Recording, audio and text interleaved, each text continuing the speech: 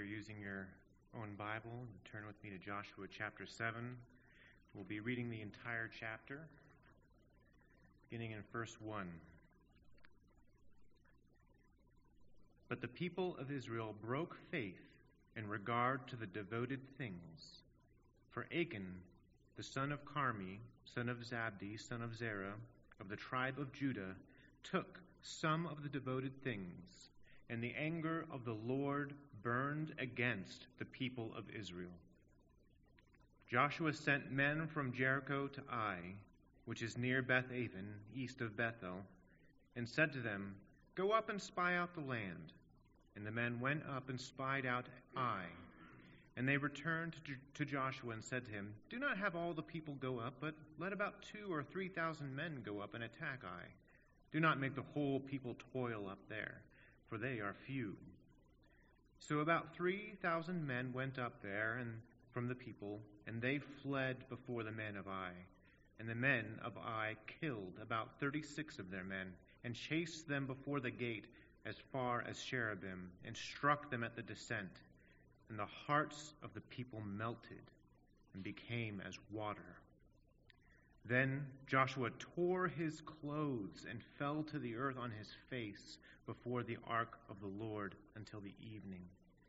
And he and the elders of Israel, and they put dust on their heads.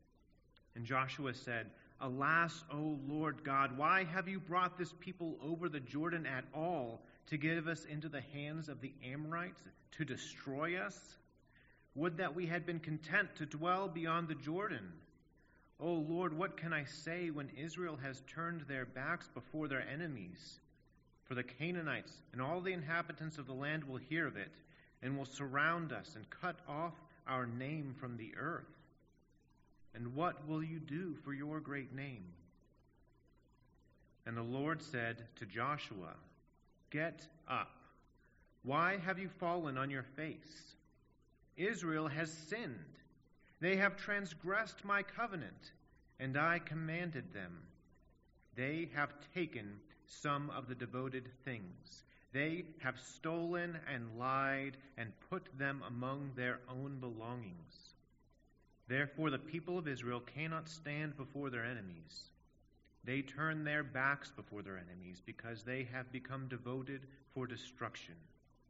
I will be with you no more unless you destroy the devoted things from among you. Get up, consecrate the people, and say, 'Consecrate yourselves for tomorrow.' For thus says the Lord God of Israel, there are devoted things in your midst, O Israel. You cannot stand before your enemies until you take away the devoted things from among you. In the morning, therefore, you shall be brought near by your tribes, and the tribe that the Lord takes by lot shall come near by clans, and the clan that the Lord takes shall come near by households, and the household that the Lord takes shall come near by man, and he who is taken with the devoted things shall be burned with fire, he and all that he has, because he has transgressed the covenant of the Lord, and because he has done an outrageous thing in Israel." So Joshua rose early in the morning and brought Israel near tribe by tribe, and the tribe of Judah was taken. And he brought near the clans of Judah, and the clan of the Zerahites was taken. And he brought near the clan of the Zerahites man by man, and Zabdi was taken. And he brought near his household man by man, and Achan, the son of Carmi, son of Zabdi, son of Zerah, of the tribe of Judah, was taken. And Joshua said to Achan, "My son, give glory to the Lord God of Israel, and give praise to him, and tell me now what you have done. Do not hide it from me." And Achan answered Joshua, "Truly, I have sinned against the Lord God of Israel, and this is what I did. When I saw among the spoil a beautiful cloak from Shinar, and 200 shekels of silver, and a bar of gold weighing 50 shekels, then I coveted them and took them. And see, they are hidden in the earth inside my tent, with the silver underneath." So Joshua sent messengers, and they ran to the tent, and behold, it was hidden in his tent with the silver underneath. And they took them out of the tent and brought them to Joshua and to all the people of Israel. And they laid them down before the Lord. And Joshua and all Israel with him took Achan, the son of Zerah, and the silver and the cloak and the bar of gold, and his sons and daughters, and his oxen and donkeys and sheep and tent, and all that he had. And they brought them up to the valley of Achan. And Joshua said, "Why did you bring trouble on us? The Lord brings trouble on you today." And all Israel stoned him with stones. They burned them with fire and stoned them with stones. And they raised over him a great heap of stones that remain to this day. Then the Lord turned from his burning anger. Therefore, to this day, the name of that place is called the Valley of Achan. Let's pray to the Lord.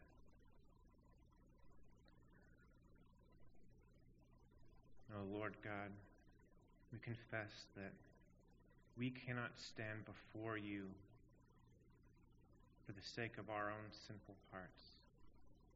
But we praise you that you have looked upon us with mercy, with pity, that you have provided a way of salvation. Lord, that by your Son we may know you. We may be called sons and daughters.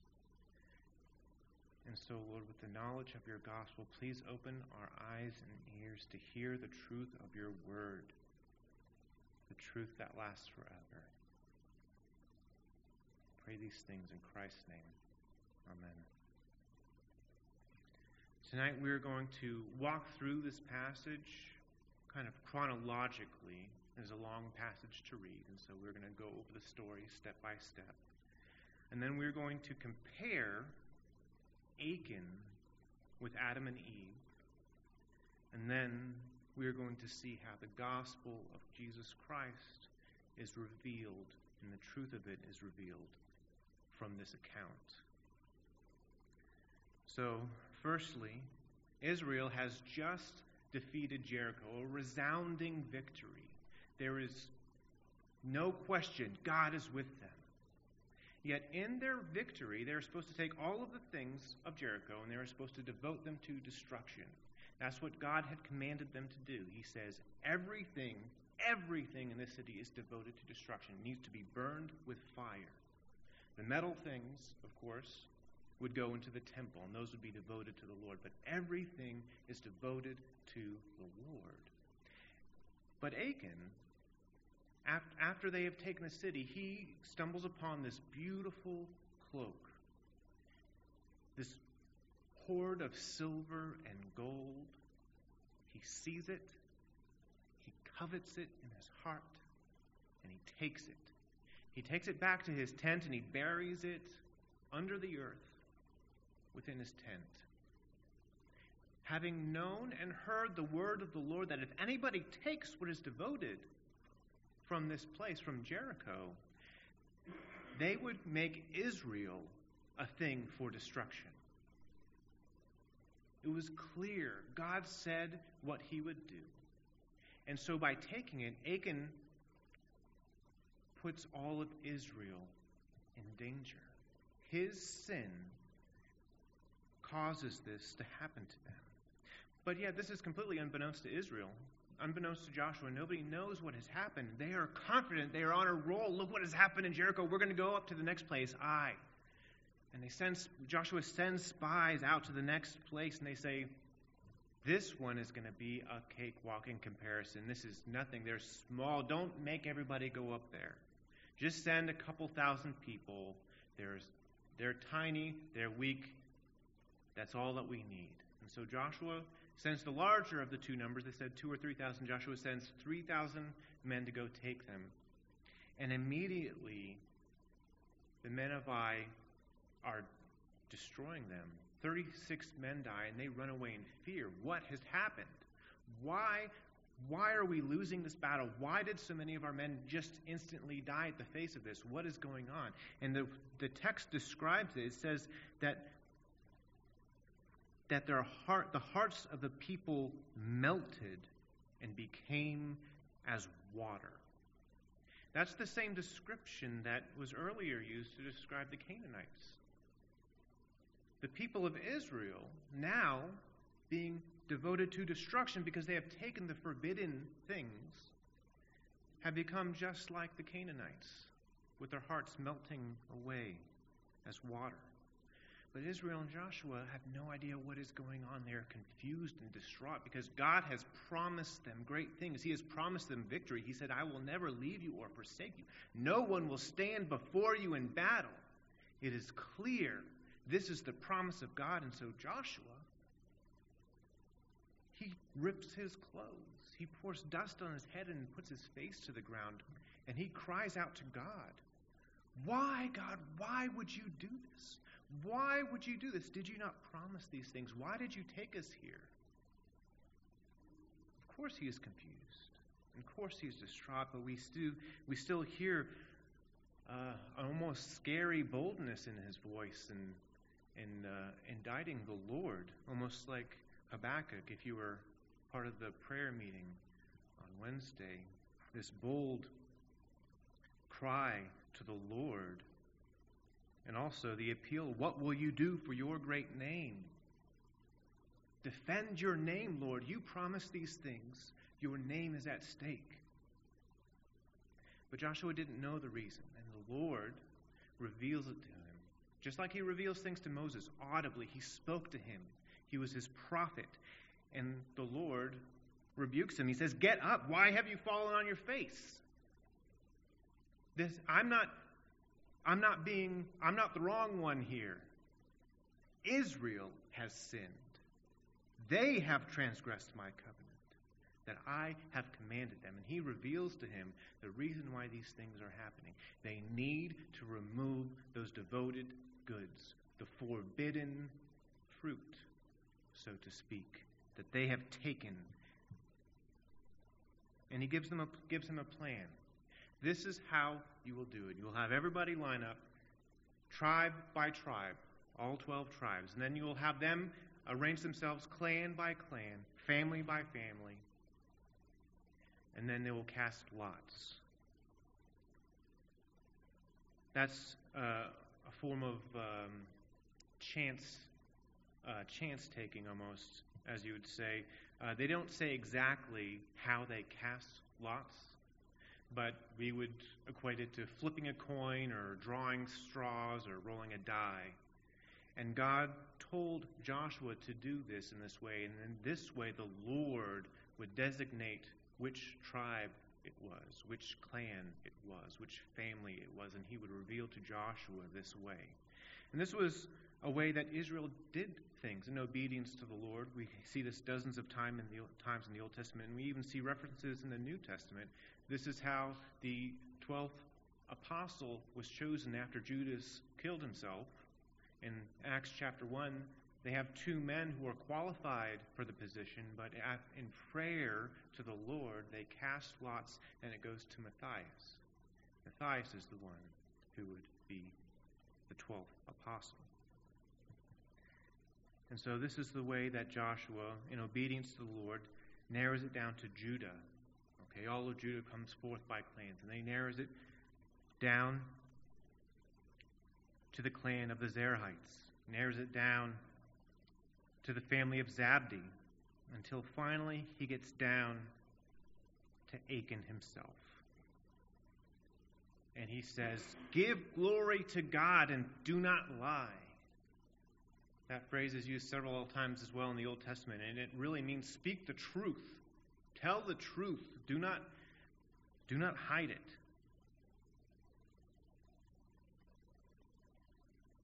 And Achan confesses here. But it's interesting to note that although he confesses right now after everything, after being narrowed down by tribe, clan, household to the person, he didn't bring it forward when 36 of his brothers died. because of what he had done. That Israel was failing in their conquest, he kept his mouth shut, having known that God would devote them to destruction. He didn't bring it forward. He didn't confess. He only confessed when it was brought out and he was pulled out from all of these people. When it was shoved into his face. And so he says, yes, this is what I did. This is what I took. This is where I hid it. And the Lord had commanded them that that man and all that he had would be devoted to destruction. His tent, his cattle, everything he possessed is going to be stoned with stones and burned with fire. And so that is what Israel does. They take it all. They recover those things, not just the things devoted to destruction from Jericho, but everything from his tent is to go, be stoned, and burned.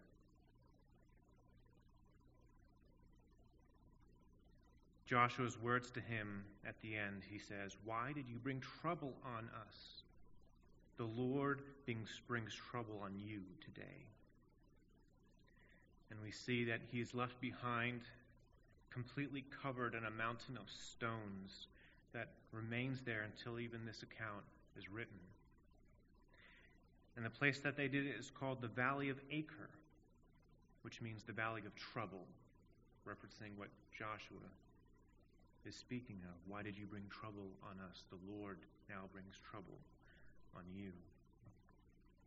This is the penalty of sin. We see the effect of sin, the result of sin, and when Achan took from that, death spread, failure spread, the effects of sin are terrible. The penalty, though severe, you may look at this, I think it is very severe. It is not severe compared to the effects of sin. There are a lot of parallels in Achan's story to the account of the fall of man with Adam and Eve in the garden.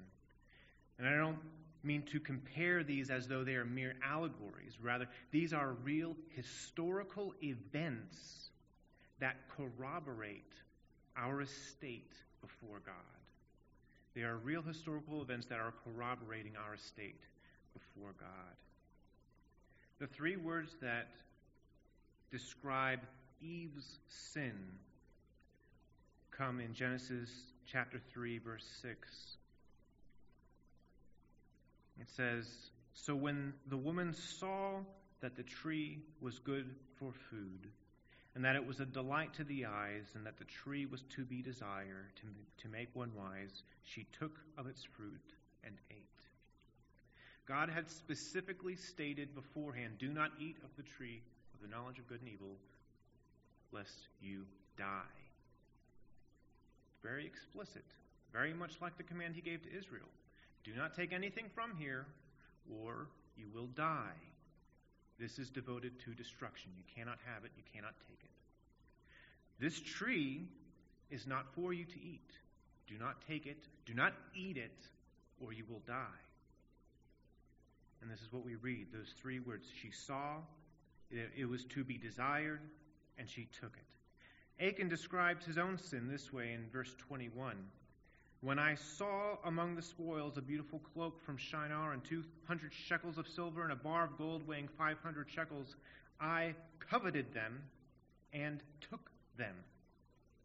That word coveted is the same word as to be desired, the same root word. Eve saw, coveted, and took, and brought death, her and Adam. Achan saw, coveted, and took, brought death to himself and his household. James chapter 1 also references this pattern. In defending God, he's saying, God does not tempt us, he says, but rather each person is tempted when he is lured, when he sees, and is enticed by his own desire, he covets. Then desire, when it has conceived, gives birth to sin. He takes. And when sin is fully grown, brings forth death. That is the ultimate end of sin, right? The telos, what sin leads to. The end of sin is death. We do not just see this parallel with Eve, but also with Adam. Because in Adam, we see in Romans chapter 5 that one man sinned and many are condemned. Adam, our federal head, who when he took that fruit and ate it, brought death into this world. We, his children, all his children, inherit that sin nature in us. And we ourselves sin and are condemned. Romans 5 summarizes this very explicitly.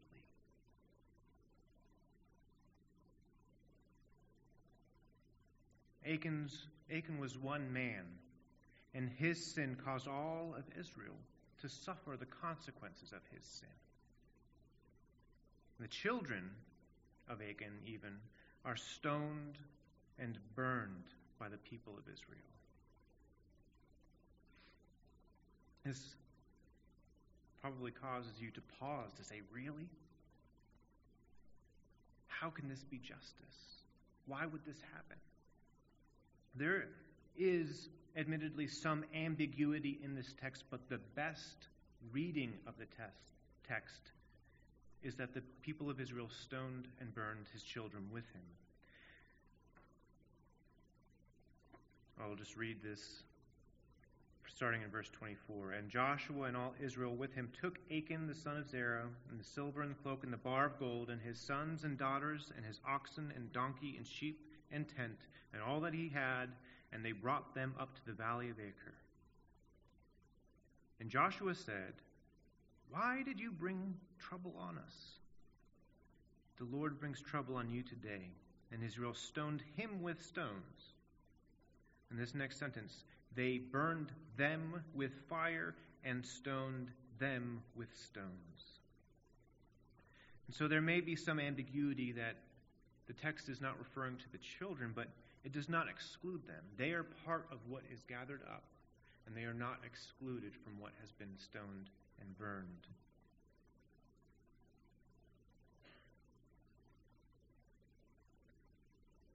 This is not technically what God commanded. He said that he and his possessions should be destroyed, not his family. Yet God honored their judgment, and Israel is restored. And we see in this the image of the power and corruption of sin, because in one man, Adam, sinned. The sin spread to his children, and now we all have death. The same is true for Achan. The commentator David Jackman says, "The details are horrifying to us on a purely human level, but they should be felt much more acutely as a spiritual warning. We dare not make God in our own image or downplay his holiness." This is very true. We need to see the sinfulness of sin, to see the holiness of God. That immense evil of sin, that immense holiness of God are necessary for us to truly understand the immense love of God in Christ.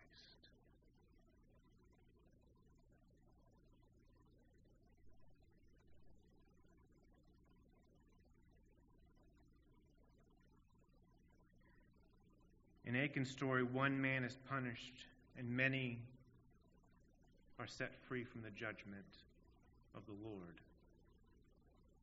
In Achan's case, he was a sinful man. He was culpable. He was the one who brought the transgression. Yet Christ does so in a different way. He does so in a better way. In this story, if we were going to try to figure out, well, who am I? Who is Christ? We are the Achan of this story. We are the ones with sin in our hearts and in our lives. We are the ones buried beneath its load. Our sin crushes us like those stones that bury his body. Without salvation, we are destined for the flame, just as Achan, his possessions, and his children. We have brought trouble upon ourselves by what we have done. Yet there is hope. The prophet Hosea says in chapter 2, verses 14 and 15, just a little bit of context.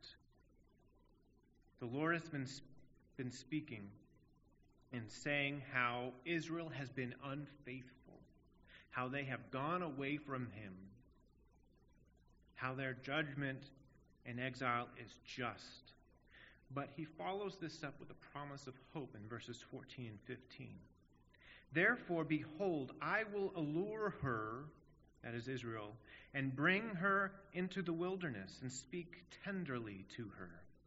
And there I will give her vineyards and make the valley of Achan a door of hope.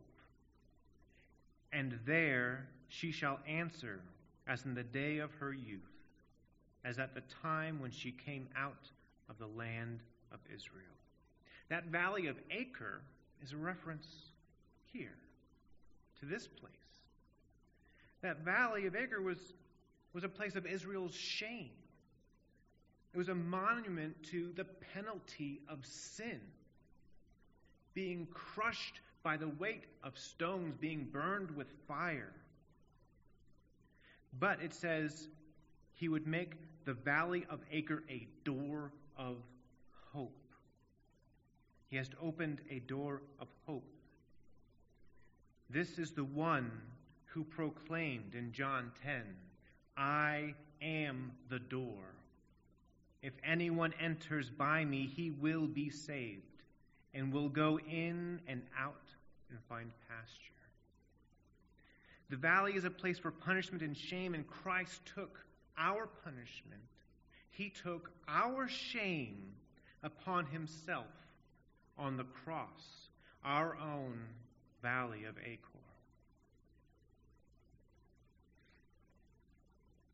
There was yesterday a big competition in Nebraska. It was kind of a silly thing, but somebody organized a competition of Joshes. And he says, okay, all Joshes meet here at these coordinates. It's a pasture in Nebraska, and we're going to fight, and the winner gets to keep the name Josh, and everybody else has to pick something else. And it was a silly thing. They ended up being hundreds of Joshes there. They fought with pool noodles and this, that, and the other. And they ended up awarding a 5-year-old little Josh. And it was a fun, adorable event. And I think I pointed out in an earlier message that the name Jesus is Yeshua. It is Joshua. We call him Jesus because that is the Greek rendering of the name. We just didn't put it back out. So he is also a Joshua. And right now we get to look at a comparison between one Joshua and another. Joshua, the great prophet who succeeded Moses, and the Joshua who is the Lord and Savior of all. Christ is clearly the better Joshua. He is the true prophet, the true king, and the true priest over us all. He knows your sin more thoroughly than you do. They are not hidden from him. Yet he does not ask, why did you bring trouble?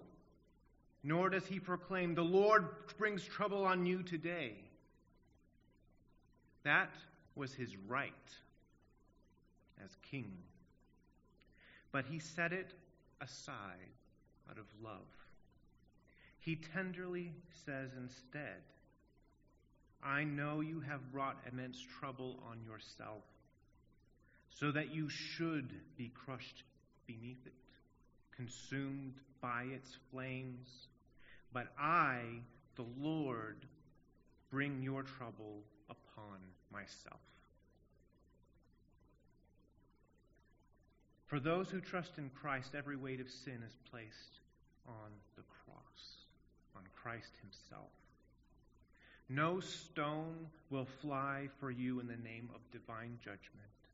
You will not be crushed beneath the weight of your sin. You will not be burned by the flames of hell. Because Christ has taken the burden upon himself in your place. The stones that entombed Achan remained long after his day. They were a monument of shame, a testament to the garden where mankind was, a testament to a time when mankind was led into paradise, but rather chose sin instead, just as in the garden. But the stone that entombed our Lord only stayed for 3 short days. A testament to the fact that though he was crushed for our iniquity, he did not remain crushed. Our Lord lives, and he is returning to bring us into that promised land where sin and death are no more, where he brings the true end of sin, not the telos, not the goal where sin end will bring you. He brings the end to sin in that he destroys it. He eliminates it from this world. He will bring us into that garden paradise. He will bring us into that promised land, because he is the Lord, and he will do it by his power, by his grace, through Christ alone. Let's go to him in prayer.